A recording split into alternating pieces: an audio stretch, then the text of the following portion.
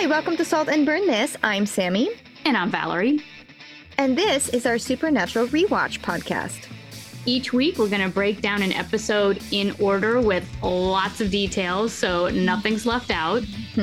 And we throw in some personal nuggets and stories and research to mix it up just a little bit. Because not only are we fans of the show, but like Sam and Dean, we've also had our fill of road trips. Yeah, but for theater, not for hunting ghosts and demons. And not in a super sexy muscle car. Anyway, shall we? We shall.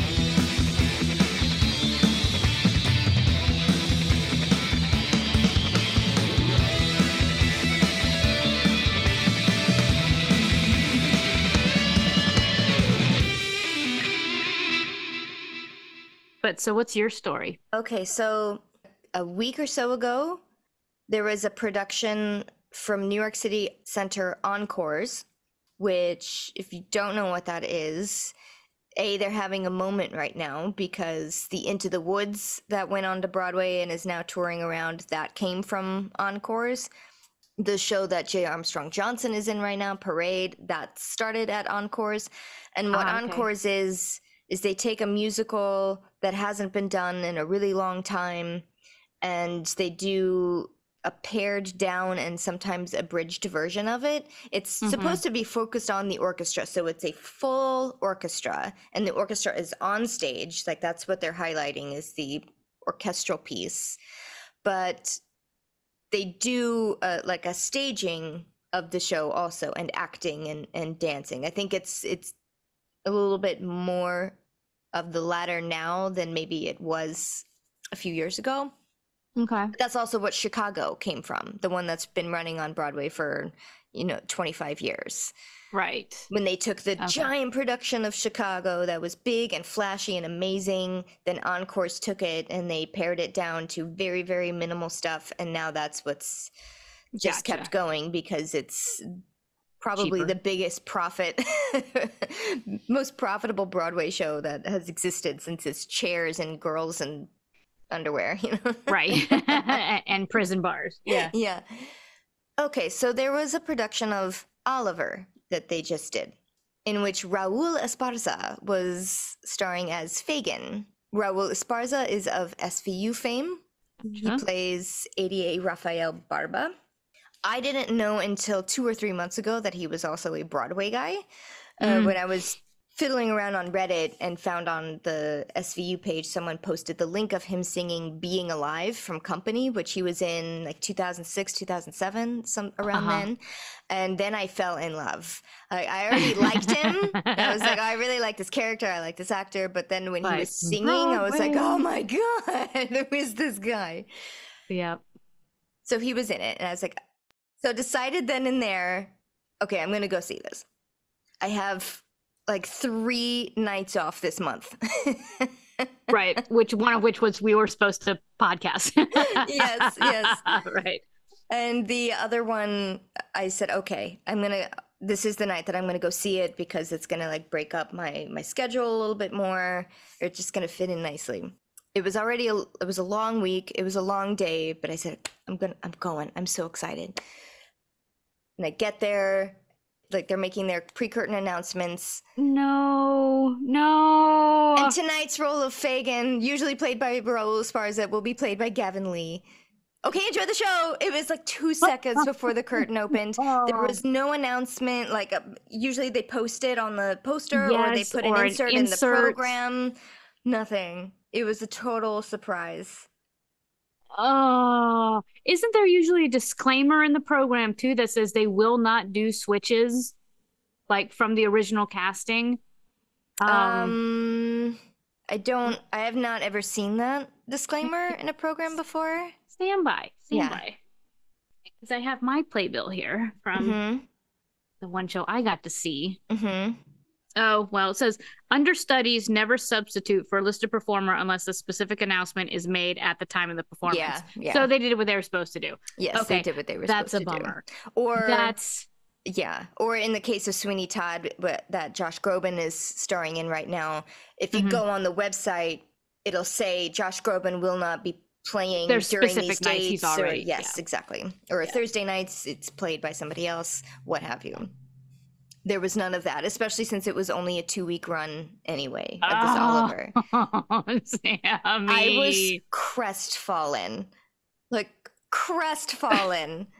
And I was so upset I could not enjoy it. Enjoy the show. Mm-hmm. I couldn't enjoy it. And it was really good. The understudy did a great job, but I couldn't. And I did a shitty thing.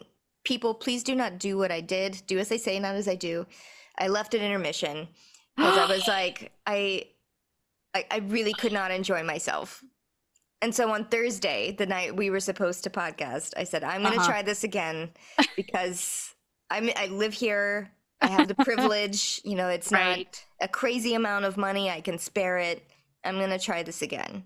And he's had a night off and then only 2 performances before that. He should be okay to go again. And it was him, and it was 1,000% worth it. He was so fucking good. So I did get to see my boyfriend, Raul Esparza. That's amazing. Oh, but I could totally understand your disappointment, though. You are ready to go. Because you know what? You're also just excited to be, honestly, to be there. Yeah. I mean, no matter how many shows you've seen, it's still like, I'm here. Because it is still a production to get to go see a show. Yeah. It's not just like, hey, let's go see a show.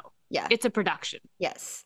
And so, and especially if you wanted to see somebody specific and then like, why am I here? If it's not, it's not to see the person. Yeah. And I feel bad because everybody else did an amazing job. Right.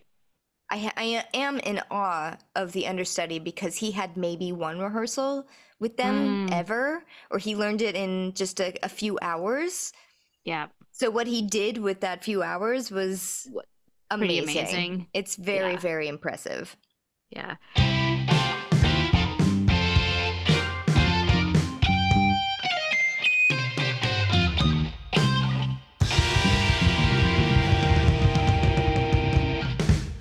Season 4, Episode 15, Death Takes a Holiday. Sam and Dean try to find out why people in a small town are having near-death experiences with alarming frequency by going into the spirit world. Written by Jeremy Carver and directed by Steve Boyum. Now, I didn't know this, but for some reason there was a pause before this episode was released. Like there was a delay, and I don't know what it was. I don't know if it was just a regular like holiday reprieve hiatus, but there was I read something about, and at first I thought it was because of Kim Manners' death. It might have been. No, because he died in January. He died, right? January 25th. Okay, so this episode was released March 12th, 2009, and the previous one was February 5th, 2009. So there was a month? A month off? Yeah, so it might have been... Well, they had a mid-season premiere between episode 10 and 11. Went from November 20th, 2008 to January 15th of the following year. So I'm not sure. I would just like to say, just like Supernatural, we took a small break between our episodes. Anyway, interesting. So yes, unfortunately, Kim Manners did die during this season, and they ended up dedicating the entire season to Kim Manners. But lung cancer. Eesh. It was weird that it was this episode, but maybe just because of the theme, maybe that's why they chose to wait. Because his last, he directed, I think, Metamorphosis, which was episode 4. The Rougarou. Right. I think that was the last episode he directed. Maybe this was the last episode he produced or something. I'm not, or that he was a part of in some way during the filming. I don't know, but it was very sweet. You know, their last at the end of this episode, there's those little Easter eggs, memorial. Rest in peace, Kim Manners. Also, X-Files did a little call out to Kim Manners Oh yeah. And yeah, when X-Files did their reboot, Mm-hmm. I forget what year it was. But there's a scene where Mulder is in a cemetery and he's drinking and he's leaning up against a tombstone and it says Kim Manners, Oh. and it has his date, Yeah. his actual dates yeah. on it. And it said, it actually had a quote from Kim Manners, you know, like tombstones have, like, you know, beloved father or whatever. Mm-hmm. I think it said, kick it in the ass, which is apparently something that Kim Manners was known to say. So I thought that was really sweet. Little call out. He had his hand in a lot of cool TV shows. So. Yeah. So Death Takes a Holiday, obviously a film title. Was it a 1971 film where Death actually does take a holiday from being Death and comes back to Earth, is in human form, and is like, why is everybody so scared of dying? What's going on? Yeah. And then he ends up falling in love with a human and is like, oh, this is why people don't want to let go. No, because it doesn't have really much to do with the episode. No, other than death isn't happening while death is not around. Yeah. Okay, so in our recap, it's very quick, but we do know that Pamela is back because they feature her past couple of appearances. Yay! Yes. Anna the Angel is talking about Lilith and the seals and etc., etc. Flashback to Sam getting braggy mean under the siren spell, and the boys not really reconciling after the fact. Are we good? No, you're not good. Nope.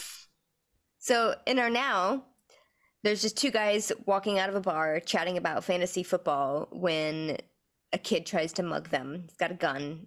But there's another kid in the background, slams down a dumpster lid by accident. He's like taking out the trash from the restaurant. Yeah. Yes, and he's so enthralled or like in shock of what's happening, he accidentally, drops the lid. It makes a noise. The kid with the gun gets scared and he shoots one of the guys straight in the chest. He runs away. The other guy calls the cop, and his friend is like, "It's okay, buddy. Hang on. But the other guy's fine. The shot guy is fine. He sits right up and he's like, huh.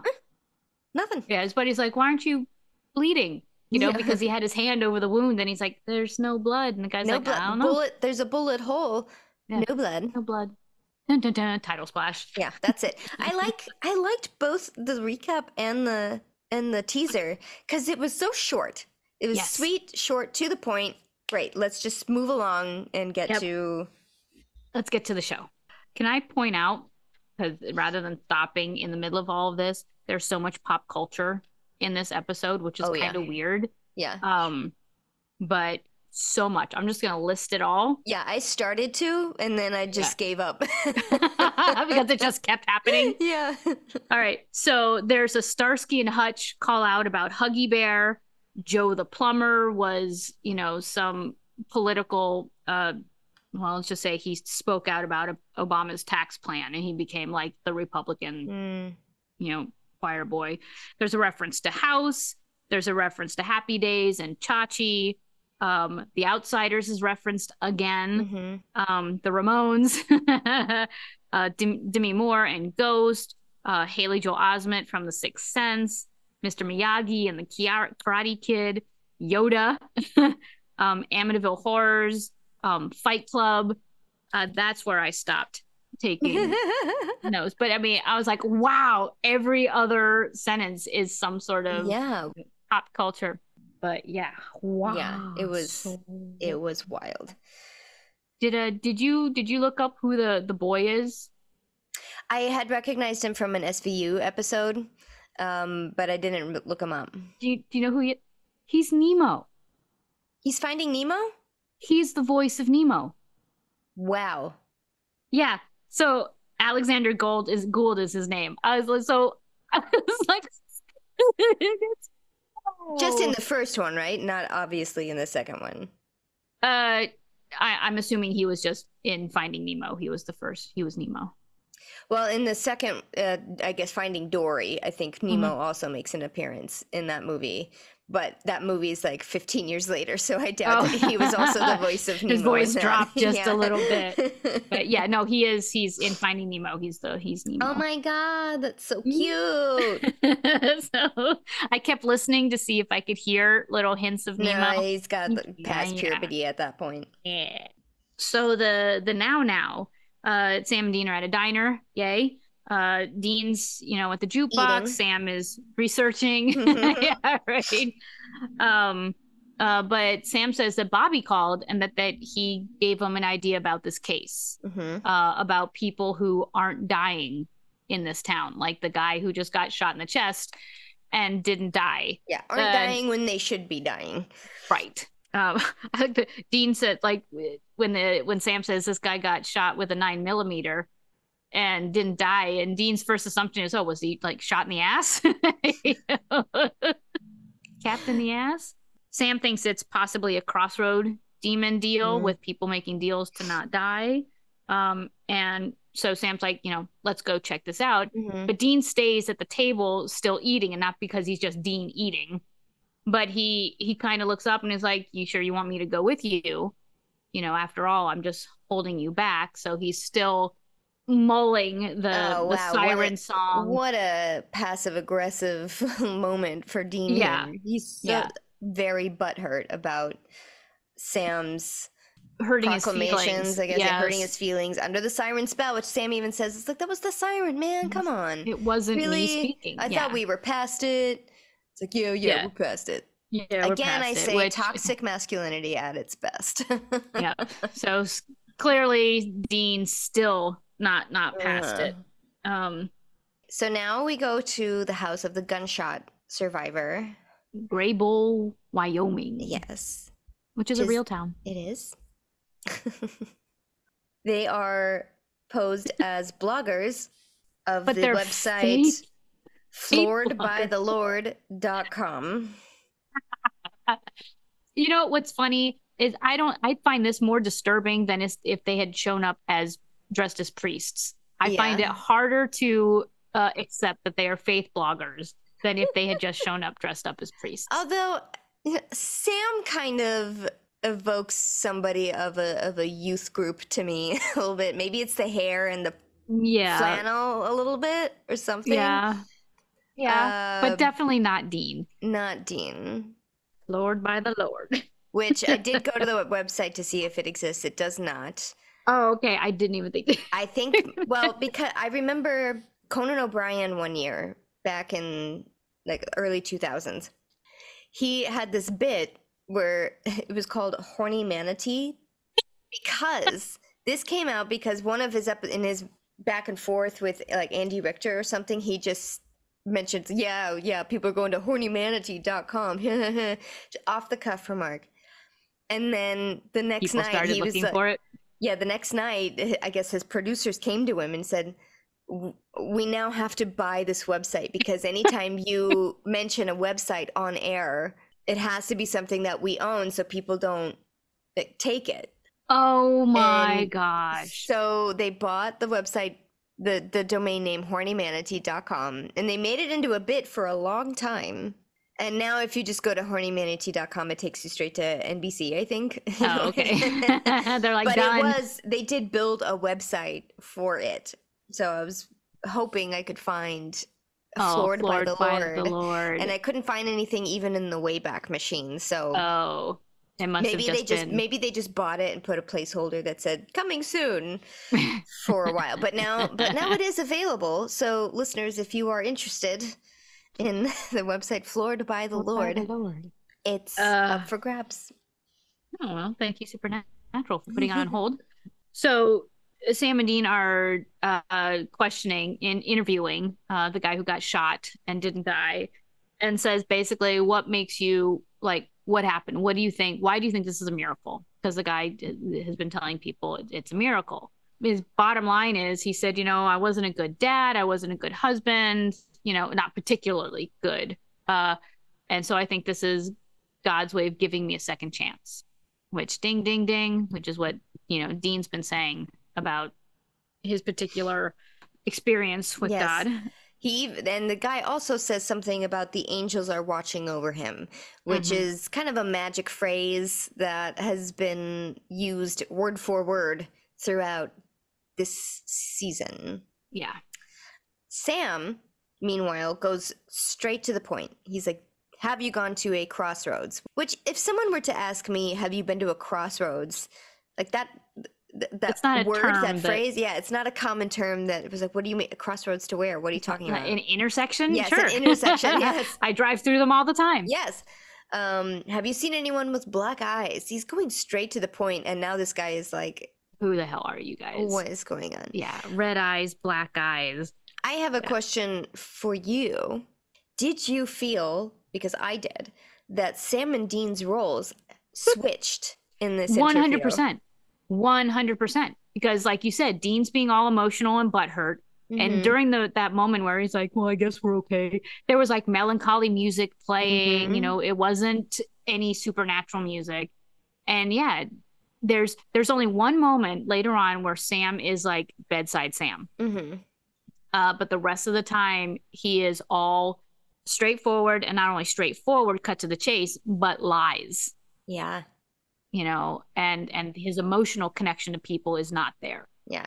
But in this scene in particular, it was very obvious because Dean, I felt, was being very bedsidey. Yes. And like, oh yeah, I understand what you mean. Yeah. I get it, guy. Where Sam is just like, is it this? Is it this? Is it this? Yeah. What are you doing? And it's and that's when the guy is like, and who are you again? So at this time it's not Dean who asks the inappropriate or awkward question. Yes. Yeah. It's Sam, and that's so it's, you know, they're like, all right, well, end of discussion. Yep. So we find Sam and Dean at their motel. At the, what is it called? The Broken Pony. Wait, no, I wrote it down. Broken Saddle. I was close. Oh. The Broken Saddle Motel, which is like totally lives up to its name because it's like dingy. The walls are weird.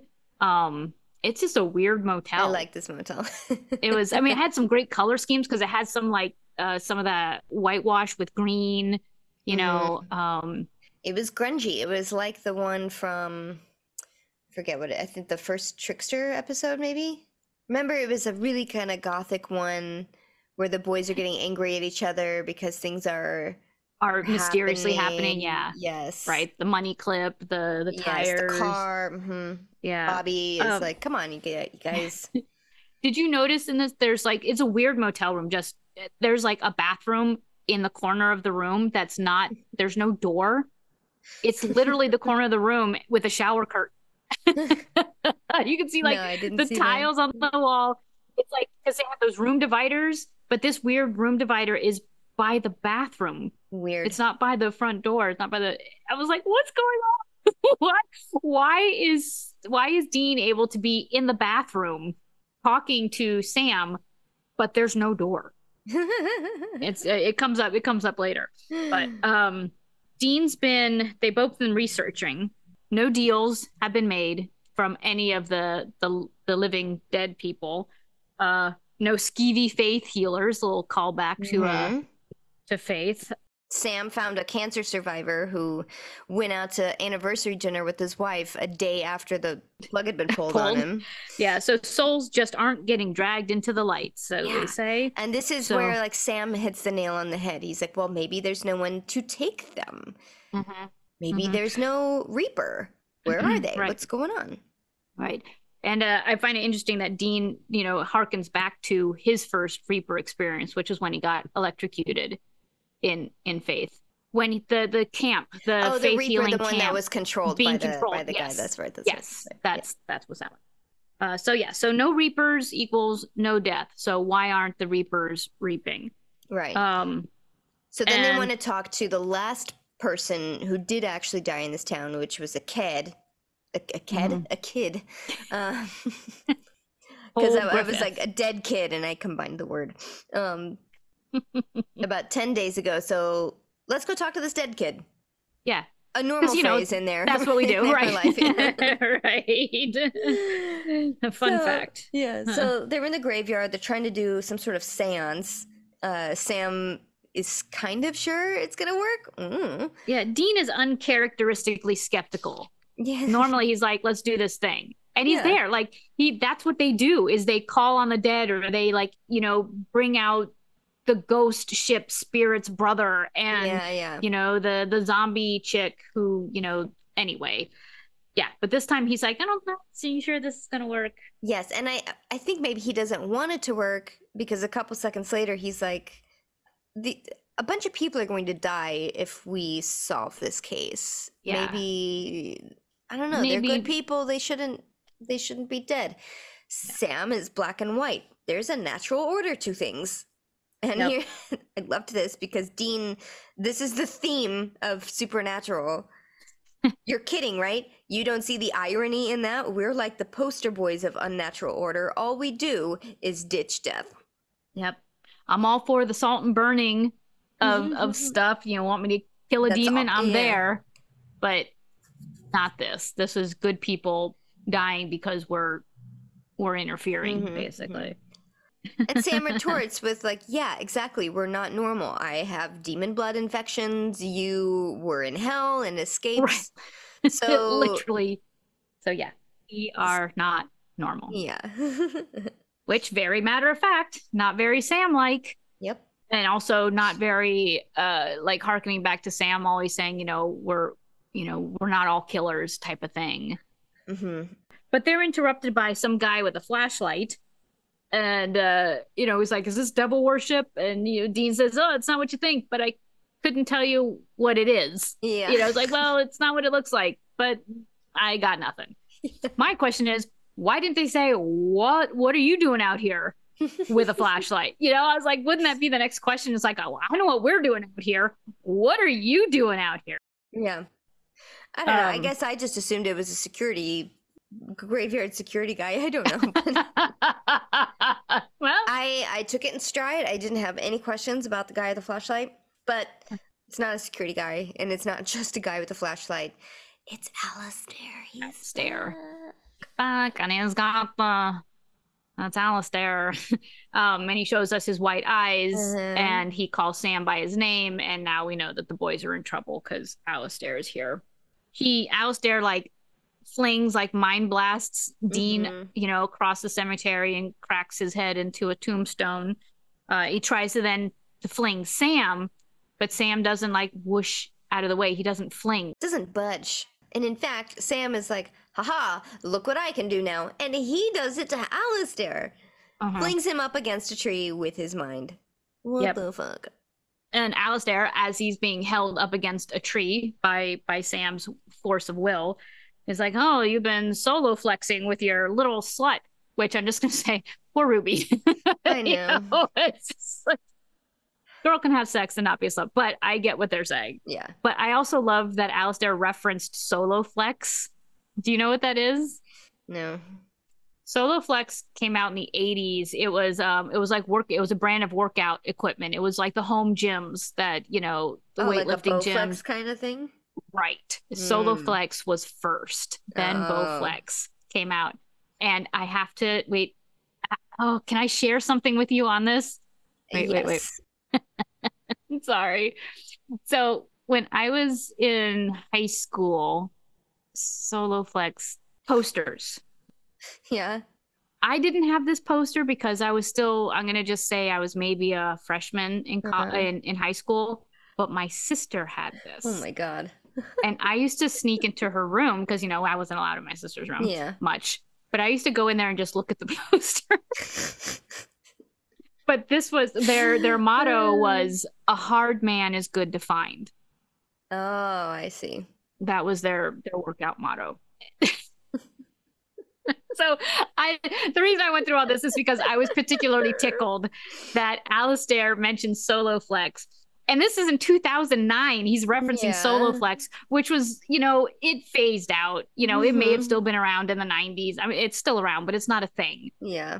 So the fact that this, like, guy, this demon mentioning solo flex in 2009, I was like, oh my God. So I had to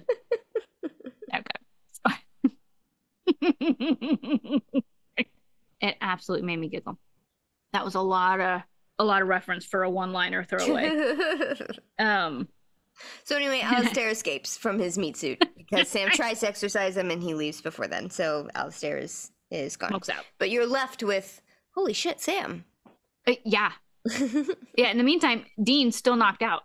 So he doesn't see any of this. Yeah. Yeah. Next time we see him, he's back in the hotel nursing his probable concussion. Concussion, yeah, with ice on his head. And then when he asks Sam about, well, what happened? Sam tells a very obvious lie about how Alistair got away. And Dean sees it. He's like, listen. Everybody can see this. He's not a good liar. Yeah. He's like, fine. He's like, fine, keep your secrets, but just don't treat me like an idiot. Yes. Which is like the first really good thing, first Dean thing that he said in this episode. I don't mean good thing, but it's like Dean is kind of pulling his boots back on at this point. And not hiding his skepticism either. He's like, I know you're lying. And I'm not going to try to hide that I know you're lying. But we need to, but we need to keep going with this case. So we'll come back to this. So Bobby has called in the meantime, and given more information like, yes, I think it's a Reaper. I think the Reapers have been kidnapped too. So I am patting you on the back for your detective work. Demons are kidnapping Reapers. And he finds out, Sam has researched that if by kidnapping and killing a Reaper, you can break a seal. Yes, it's if they kill a Reaper under the solstice moon, which is tomorrow, a seal is broken. And this I went into a little rabbit hole down because I'm not really familiar with that book, with the Book of Revelation. He spouts out like this little poem and throws it off as it's an obscure reference to a really old translation of the, Revelations. Right. So I just typed that in to Google to see what came up. And it seems like it's bits and pieces of different chapters of the book. Oh, okay. That Supernatural put together. Jumbled up, and turned it into a fancy little poem. I also don't think that there are 66 seals, but just 6 or 7. That's what I keep reading. Yeah. But maybe we've mentioned this before. I can't remember, honestly. But that's what... I didn't read the whole book of Revelation, obviously, but just they said, and then the 5th seal, and then the 6th seal. And then they mentioned sort of a 7th seal, and then I didn't see any more references to seals. Like higher numbers than that. We may have to actually research. I know. It is kind of a juicy little book, though. It's like maybe I should just read it. Read it. What? Don't just Google it. Yeah. So they need to go talk to a Reaper, but the only way they could do that is if you are dead or dying. So they're like, we could use an angel. Well, why would you think that? That's what I thought that was an interesting. Why would you think an angel's gonna help you at this point? Because the angels have done nothing. Right. I was like, oh, we could use an angel. No, I don't think so. So we need to save the Reaper. I love that. I like that. Like, we become ghosts. Oh, point blank. Yeah. Okay. Yeah, we'll just die a little bit. It's all right. Yeah, that's all right. Enter Pamela. Yes. Yay, Pamela. Yuck. Yes, hot psychic medium who had her eyes burned out by Castiel. And still pissed about it. Yeah, can't blame her. And of course, you always are awkward around. I will always say the wrong thing. Oh yeah, around somebody. Yep. 100%. And they, Sam says the wrong thing, like, "Hey, you're a sight for sore eyes," which she automatically takes as is that a blind joke. But also in Sam's defense, that's the same thing Bobby said the first time we see Pamela is your sight for sore eyes. Yeah. So anyway, there's a lot of sass going back and forth. There's a lot of flirting going back and forth. But eventually, the boys do convince her that she needs to help them. Otherwise, there will be no leather pants or Ramones. No Ramones. And she's like, well, who thought of astral projection as the way of doing this? And Sam's like, Dean is like, me. And she's like, great, brilliant idea. So not killing them, just doing astral projection. Yes. So they're not ghosts. They are having out of body experiences because I did look this up. This was fun.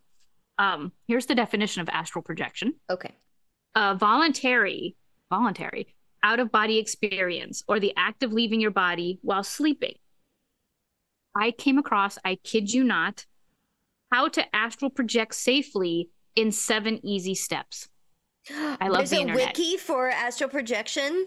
I love the internet. That's amazing. And did you try it? I read it. Yeah. I did not try it because some of it seems silly. But it's really just about meditation and deep relaxation and trying to visualize being out of your body type of thing. And I love that one of the steps is like, you should now see yourself laying on your bed. You are now it literally is like, and you are now an astral projector. I was like, really? So as an out of body experience, I'm still reading the handbook on, on what steps to take next. As opposed to Pamela, who thinks this is insane because it's ripping your soul out of your body. So slightly different take on astral projection. And she's also, like I said, she's still mad. I didn't want to be invited into your stupid, angel demon, Soch, greaser battle, which is the Outsiders reference. So she lays them down, does some sort of Latin incantation, which is that part of the 7 steps, a Latin incantation? It's not. Interesting. It's not. Okay. I decoded what the Latin incantation is. It says the mind wants to be deceived, so let it be deceived. And then the vis thing is force, which I'm not quite sure why that's in there. See, I thought it was maybe like see something about sight. Yeah, vision. Yeah. Vis in Latin is interesting. Yeah, like so invincible type of thing. So it makes sense though. Let the mind be deceived. Dean doesn't think it works, and then he notices that his body is still laying on the bed. You should now be looking at yourself lying on the bed. Yourself. He has reached step number 5. Step 5. Okay. Yes. And Sam is now next to him. So Pamela did her thing. Yes. They are now in the veil, so to speak. Yes. And I like that they have like a color palette change for the veil. It's a little bit more subdued and muted. Yes, a little bit grayer. Yep. As they are astral projected. She's talking to them. They can't talk back, or she can at least hear them. And she says, don't worry, I'm going to whisper the incantation to bring you back. Goes to Sam and whispers, you have got a great ass. Which at first I thought, that's a weird incantation to bring somebody back. Like, I will say the magic words and you will awaken refreshed and you have great. So clearly that's not it, but I misread what she was doing. I just love that Dean's like, what'd she say? Yeah, what's going on? Yeah. So I'm going to point out there's a switch here in Dean. There's so much horn dog Dean now for the rest of this episode. I'm like, what? Jesus, because he makes a comment about once he realizes that he's in the veil, and he's like, let's go feel up Demi Moore. That's the Ghost reference. Yes. But yeah, he horn dogs his way through this a couple of times. And I'm like, yeah, gross. And then like 5 minutes, not even 5 minutes later, when they're making their ghostly way around town, Dean has his attention span has dropped, and he's like, let's just go peep the dressing rooms at Victoria's Secret. Exactly. Exactly. It's like, oh, we're not finding any demons. We're not finding any reapers. Let's just go, Google naked women while they can't see us. Yep. So he turned into that invisible kid from Wishful Thinking. Yes. He's using his ghostly powers for Mrs. Johnson. Locker room peeping. Yeah. Right. So we know that they're ghosts or that they're in the veil because like a jogger in the real world is able to run right through them, which is kind of fun. And Dean's like, hey, this is cool. He tries to do the same thing to Sam. Sam is not having it. Like, can you not? Get out of me. Get out of me. Get your hand out of me. And then Sam spots a kid looking at them through the window. And then he does the ghostly, glitchy apparition exit. And they recognize it as the dead kid that Dean had researched from earlier. Yeah, Cole Griffith. I'm just going to point out that the Haley Joel Osment in Sixth Sense, his character's name is Cole. The dead boy. Okay. So in Cole's house, Cole's mom is wandering around sad, but saying things like, I think you're still here. I think I feel you. Can you give me a sign? that you're still here. Yeah. Cue a soccer ball to her face. Right? I was like, wow. And Sam and Dean walk in time to have the mom like rush through their bodies as she's leaving the room. And they're like, hey, how's it going? Because the boy like is now throwing balls at them. Mm-hmm. Sam is like, stop. Dean's like, how'd you do that? So 2 very different approaches to what's happening. And this is where I think Sam turns into bedside Sam for just a second, because he tries to calmly say to the boy who's like, who are these 2 guys who are talking to me? Like, I don't know how to tell you this. Everything's okay, except you're dead. He knows that he's dead. He's like, yeah, I know. I was outside. I had a bad asthma attack on a really cold day, which I didn't know that would make it worse. But, then I died. Some creepy guy tried to take me away, but I didn't want to go, so I stayed. And then some black smoke came to take the Reaper away. Yep. So suddenly the lights flicker, there's wind in the house, and Cole glitches out and disappears. Mm-hmm. And then this wispy, like, white figure comes swooping through the house, and it turns out it's another Reaper. Mm-hmm. Sam and Dean go chasing after, like, hey, come back. And down come the stairs is Tessa from Dean's accident after they got hit by the semi truck. Yep. And she recognizes them, particularly Dean. And Dean is like, excuse me, have we met? Yeah. You're gonna have to tell me who you are, or you have to refresh me or remind me. And she does so by making out with him. Yeah, which he doesn't even take a step back from, which I thought was funny, is that she steps into his face and kisses him, and he just stands there and he's just like, okay. I mean, what? Of course he would. He was like, oh, cute girl. Right? Although if it's also a Reaper and a monster, and he's so against like monsters, he just made a comment to Sam the previous episode, all you do is, sleep with monsters. And here is one making out with him. Yep. It was that was just a weird. Yeah. So that's the way that she's refreshed his memory. He sees everything that happened in my time of dying. He sees the car accident. He sees himself in the hospital, and he sees her as a Reaper. So Sam and Dean try to convince Tessa to not reap. Don't take the kid. Just leave town is what they're trying to do. Is like, you're in danger, girl, Molly. Leave town. And she says no, this is my job. This is what I got to do.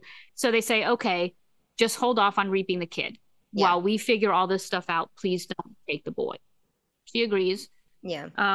This was interesting because I would feel like she would want them to help her, considering demons are taking Reapers. That's her tribe, her race, her people. Yeah. Wouldn't she want someone to, if someone is disrupting her natural order of things, her job? Right. I don't know. It was interesting. She was just like, no, I'm not going to help. Sorry. Yeah. Well, maybe she was just in a hurry to, double time since I guess so, yeah. making up for the lack of Reapers. But the reason they need Cole because they need him to tell them about the black smoke and, what's been going on. Yeah, where it is, and, because he knows where it's been living or stationed at. Yeah. So Sam takes his bedside Sam to go talk to Cole to see if he can get him to trust him and to tell him what happened.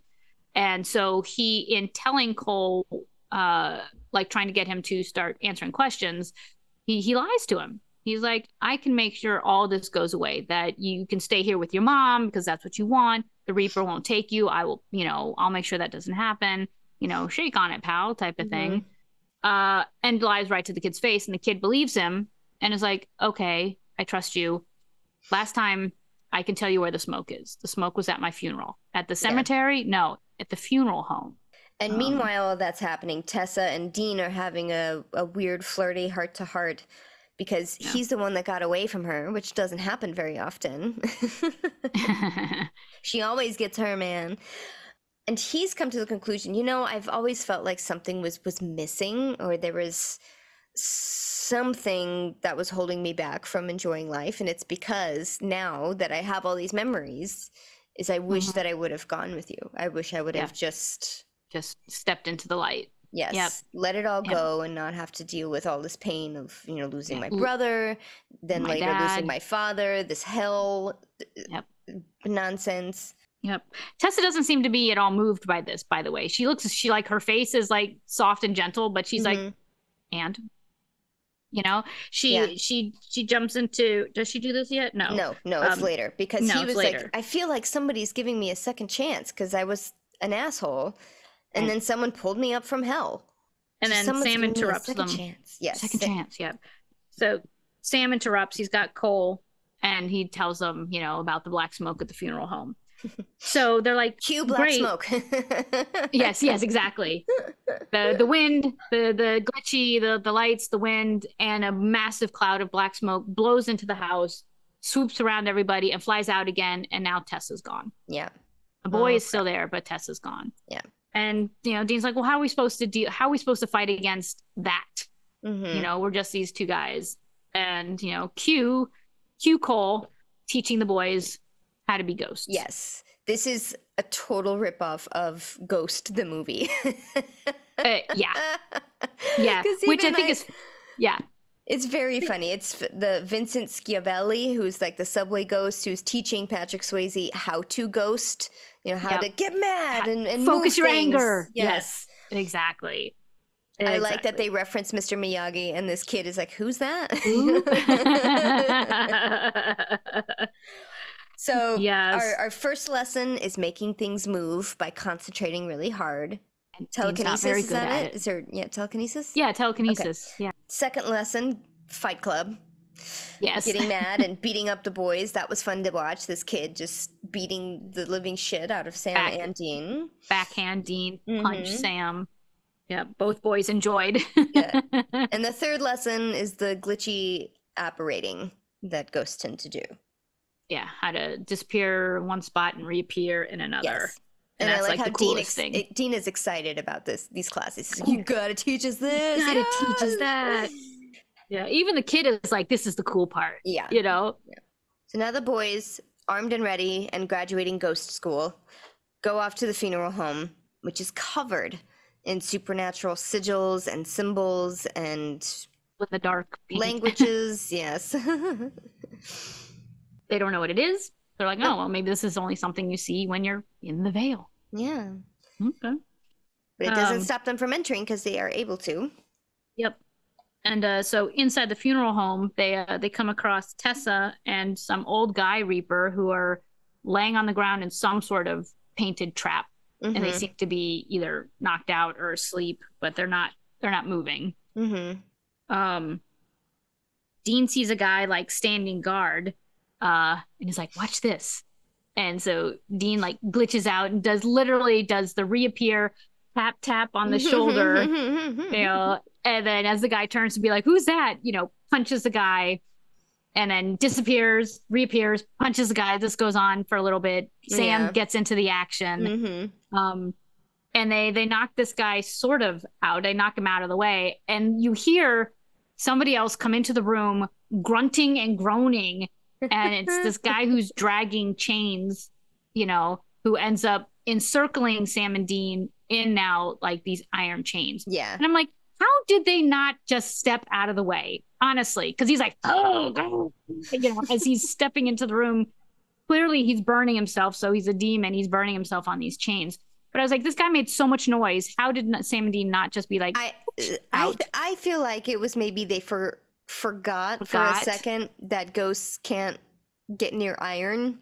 Okay. I think they were just having so much fun. Because I wrote down, being a ghost is pretty rad, except for that whole iron thing, which the demons put to good use. I think they were so caught up in the moment. It was like, woohoo, we're beating up these demons.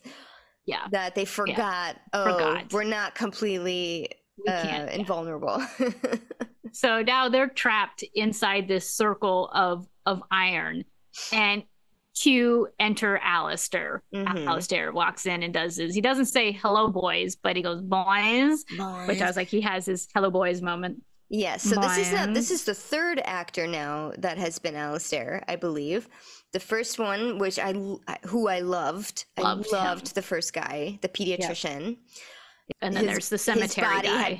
His body had been incinerated by that weird angel trickery moment that they did in the barn or wherever they were.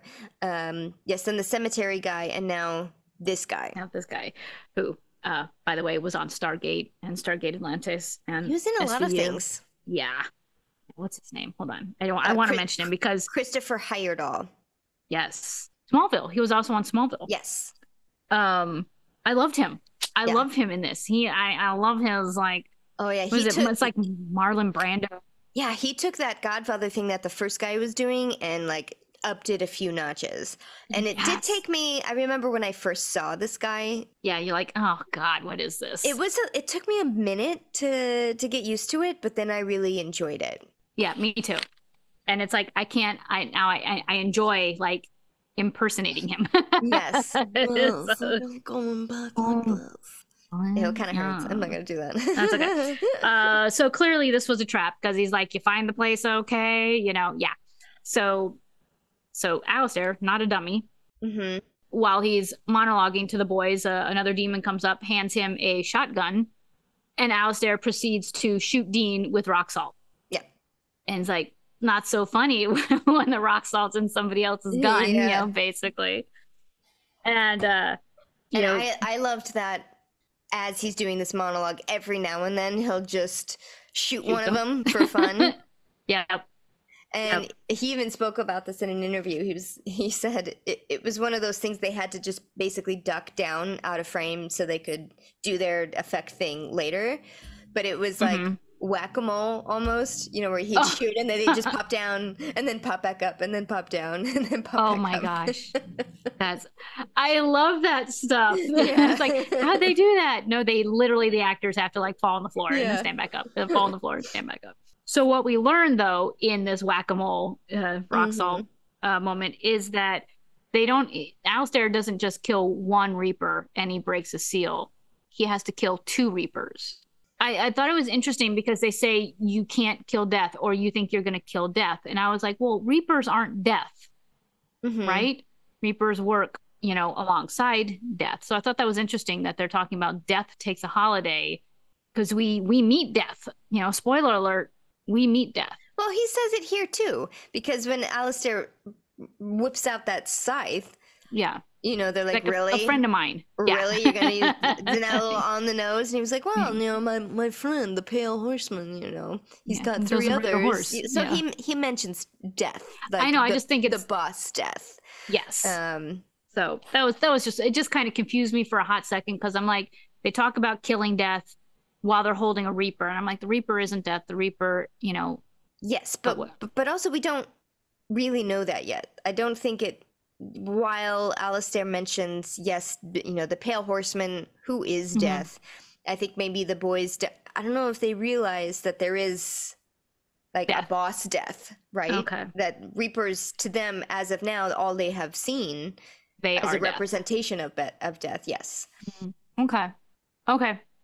I know too much to that's a hard thing is when you've seen these a million times, you're like, but wait, it's like, oh, but in the canon at this point it hasn't happened yet. Okay.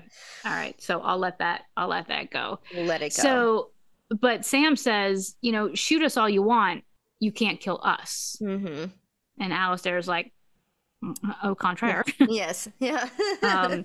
Cut to Pamela back in the non-realm, watching over the boys as they astro project.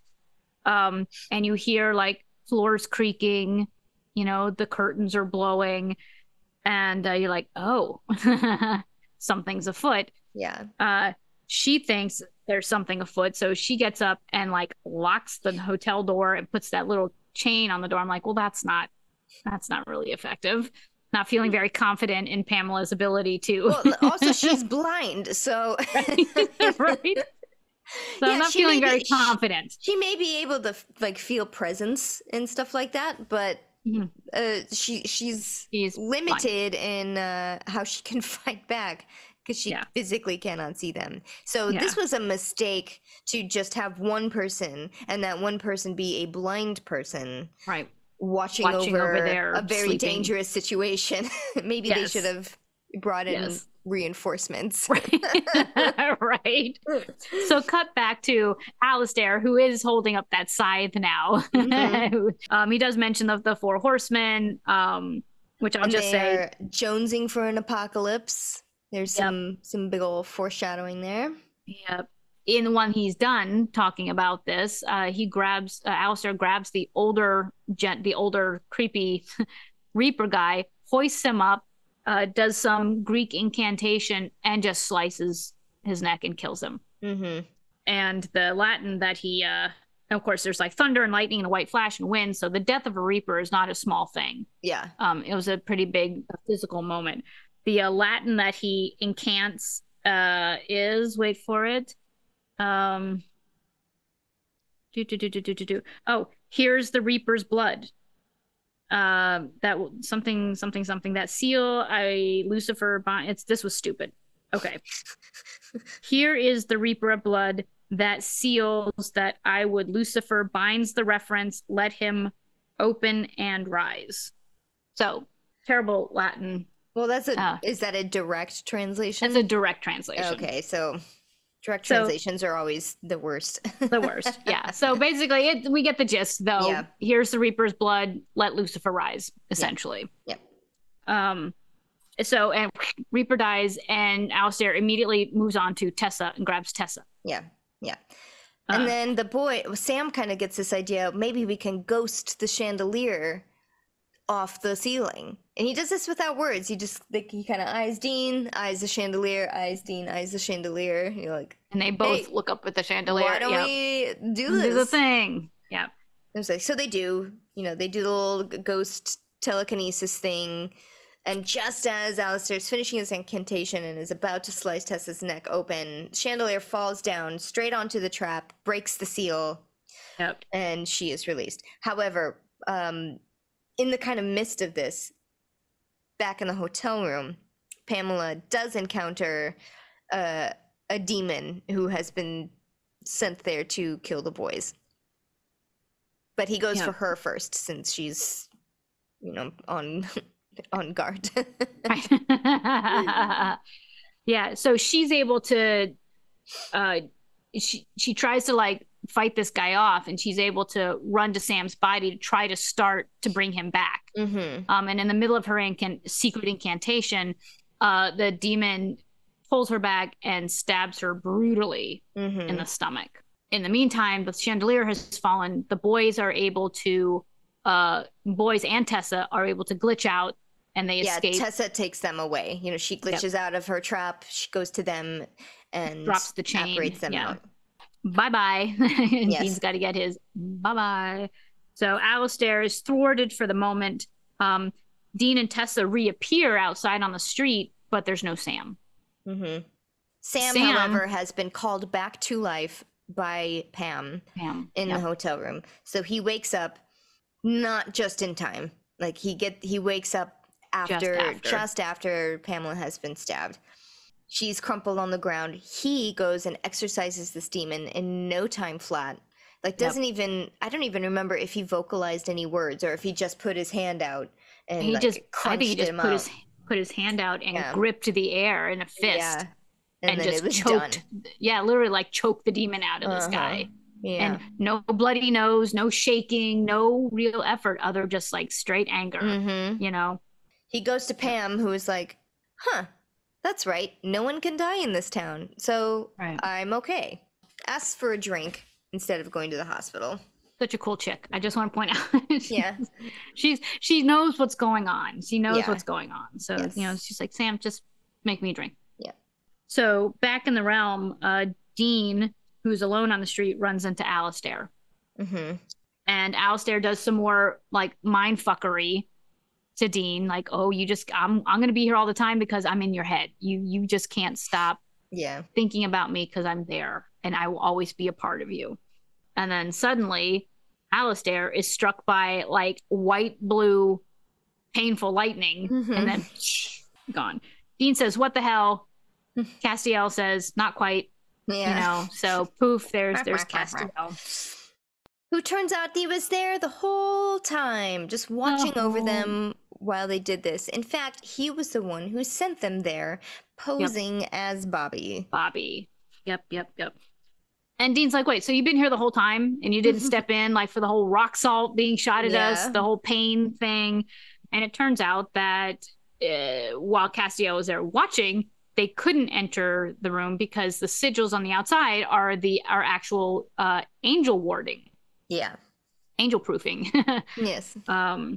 And he also mentions that they didn't just kill Alistair, they now have captured Alistair. So the angels have Alistair.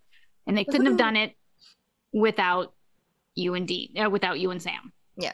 And Dean's like, why trick us? Like you said you were Bobby. Why trick us? And a moment of honesty from Castiel, who says, anytime we've asked you to do something, you've done the exact opposite. Yeah. So this was the only way we could get you to step in. And not only did you step in, but you saved the day. You saved the seal. The seal didn't get broken. Yeah. But Dean's like, but now all these people are going to die. Yeah. All the people that, didn't die are going to die. Can't you as an angel do anything about this? And Castiel says no. And Dean's like, come on. Yeah. And he brings up again, you saved me and I was murdering souls, in hell, but yet you still, saved me. And these people are just normal, good people. But Castiel says, can't do it. Yeah. You're special or something like that. You're special. And then the angel flaps away. So the flap, flap, flap, flap. Disappeared. Dean and Tess are at Cole's, who is pissed at Sam for promising that he didn't have to go, and now he is forced with that choice.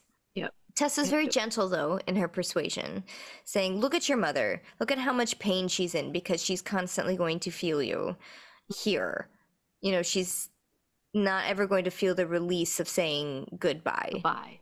Yeah. Of saying that goodbye. And then Dean steps in and says, listen, I know you're scared. I was scared. And I am scared. But someday she's not going to be here. Going to be left all alone. Yeah. What he doesn't mention, though, and I thought it was interesting, is that the progression of a soul that doesn't, go with the Reaper. They don't mention the anger and the evil and the twisted that ends up happening. So, again, Dean is now the gentle one saying, it's okay. It's okay. Because that would be kind of a scared straight situation, where it's like, this is what you're going to turn into. Right. How they do at prisons and stuff like that. Which was not the right choice to make with this kid. He is there for his mother, to keep his mother protected and in his company, which looks like that's what she wants. But then he's realizes, but she's sitting there weeping over photo albums and drinking. Yeah. Maybe this isn't what's good for her. And he gives in. He's like, okay, and ends up going to Tessa. Asks if Dean is going to go along, and Dean's like, well, not right now, but I'll be there pretty soon. So no worries there. And so Tessa envelops Cole in this white light, absorbs his soul into her body to then take him to wherever they go. Yeah. And so this part confused me just a little bit. So now Dean and Tessa have another little heart-to-heart. And Tessa's being a little bit brutal, where she says, I've been around death my entire life. And the one thing I see over and over again is lies. And Dean says, what do you mean by lies? Oh, she's in a better place. Oh, they're finally together again. I'm like, is it lies because that's not happening? That doesn't happen? Or is it lies because we don't know, so we're just telling the lies to... So I was like, that's kind of cold. Especially given that she just did this beautiful enveloping of this boy's soul moment to be like, I mean, she wasn't like, ha ha ha, but she was like, it's all a lie.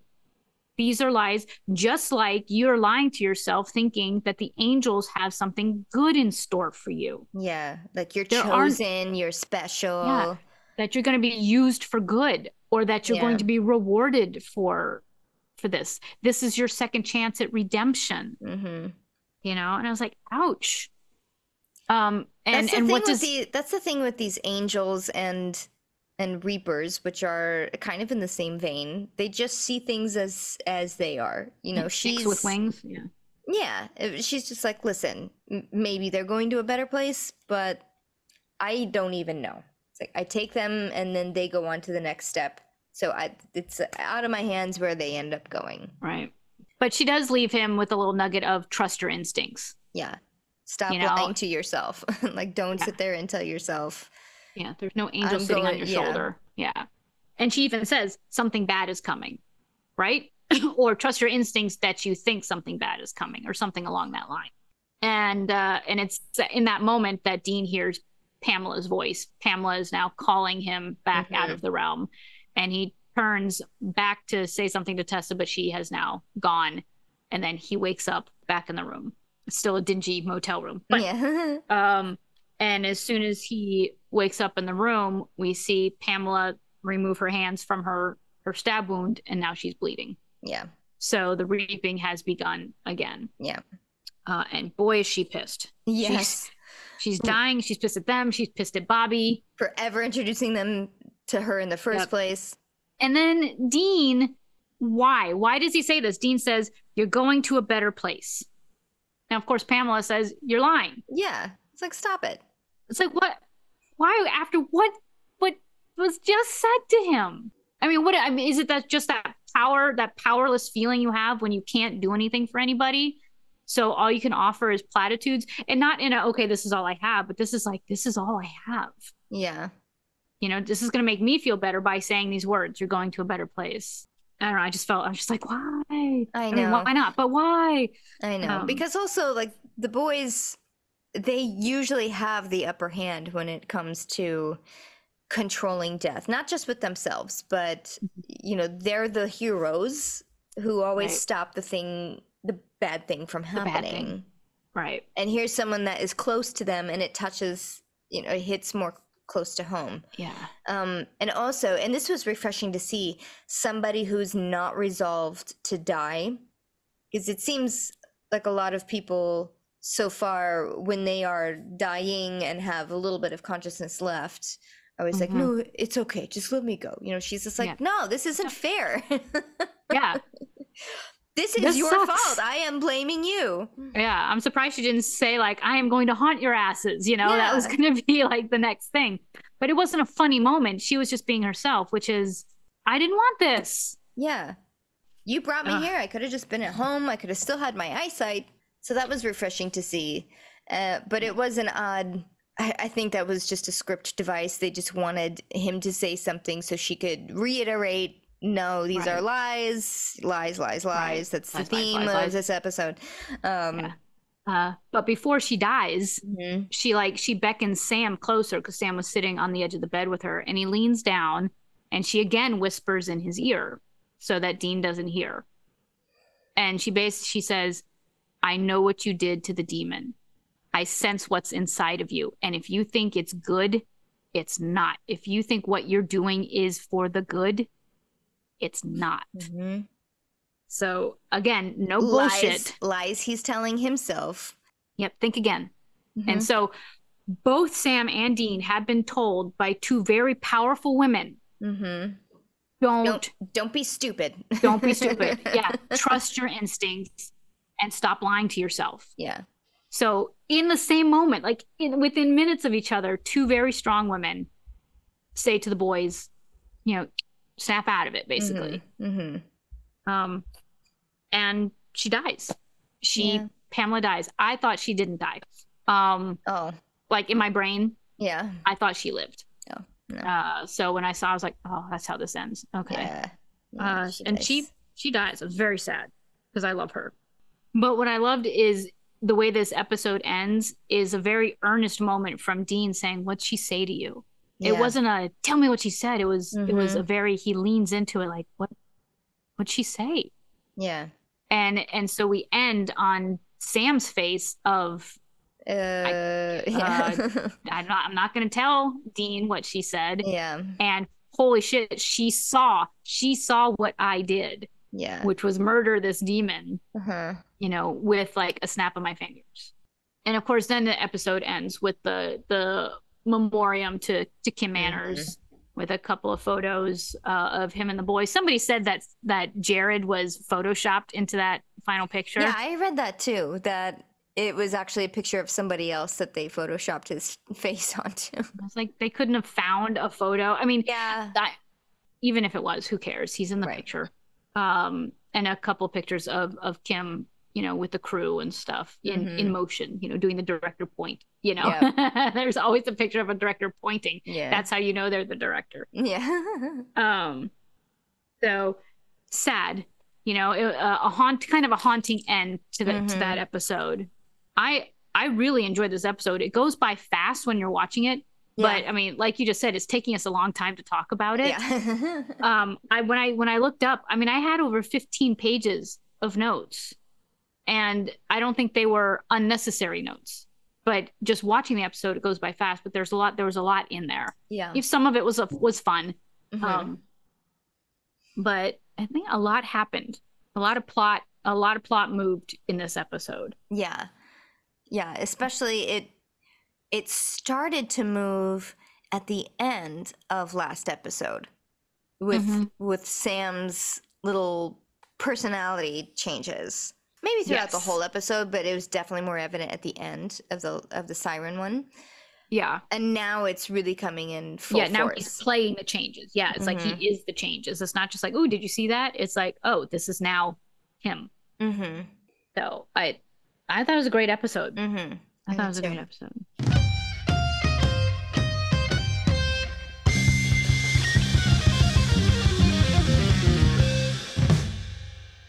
What's next? The next one is On the Head of a Pin. I wonder if it has to do with angels. And how many of them are on the head of a pin. That's all I got. All right. See you next week. Bye. Yeah, I don't have much to say about this episode other than I really liked it. I'm sad to see Pamela go. I like how Alistair is this. I like how the actors can play the same character. Different actors can play the same character. Yeah. When it's so strong like that. That's always fun for me to watch, is how is this person going to play then? And it's not that much different. Maybe voices and maybe a couple of mannerisms, but overall it's like, no, I know who this character is. Yeah. Whereas for me, the Ruby character, I think the actresses have been so different that I have to reintroduce myself to them each time there's a new Ruby. I agree. I think blonde Ruby is a different Ruby than Genevieve's Ruby. Yeah. I forget blonde Ruby's name, but no, she was way more sassy and quippy than Genevieve's Ruby. Right. She was the one who, when she got shot, she was like, my shirt. Yes. Okay. Well, since we've been blabbing on for a very long time, we will make this outro short. Okay, I'm ready for it. Great. So thank you so much for listening. Thank you for your patience. Again, we really appreciate you sticking around with us as we have such a haphazard schedule. But we love you for sticking with us anyway. Please, if you haven't, subscribe and or follow us anywhere you can find us on a podcast platform. You can also rate us on Apple or anywhere that they allow a rating. I don't really know any of the names of the ones that do, but if it's available to you, please do so. We would really, really, really appreciate it. You can find us on social. We are at Salt and Burn This everywhere. You can also find us on YouTube. We post our episodes there as well. That's it. Yeah, that's it. Okay, so we will see you next time, whenever that may be, for On the Head of a Pin. Can't wait. Me too. Right, thanks, guys. Bye. Bye.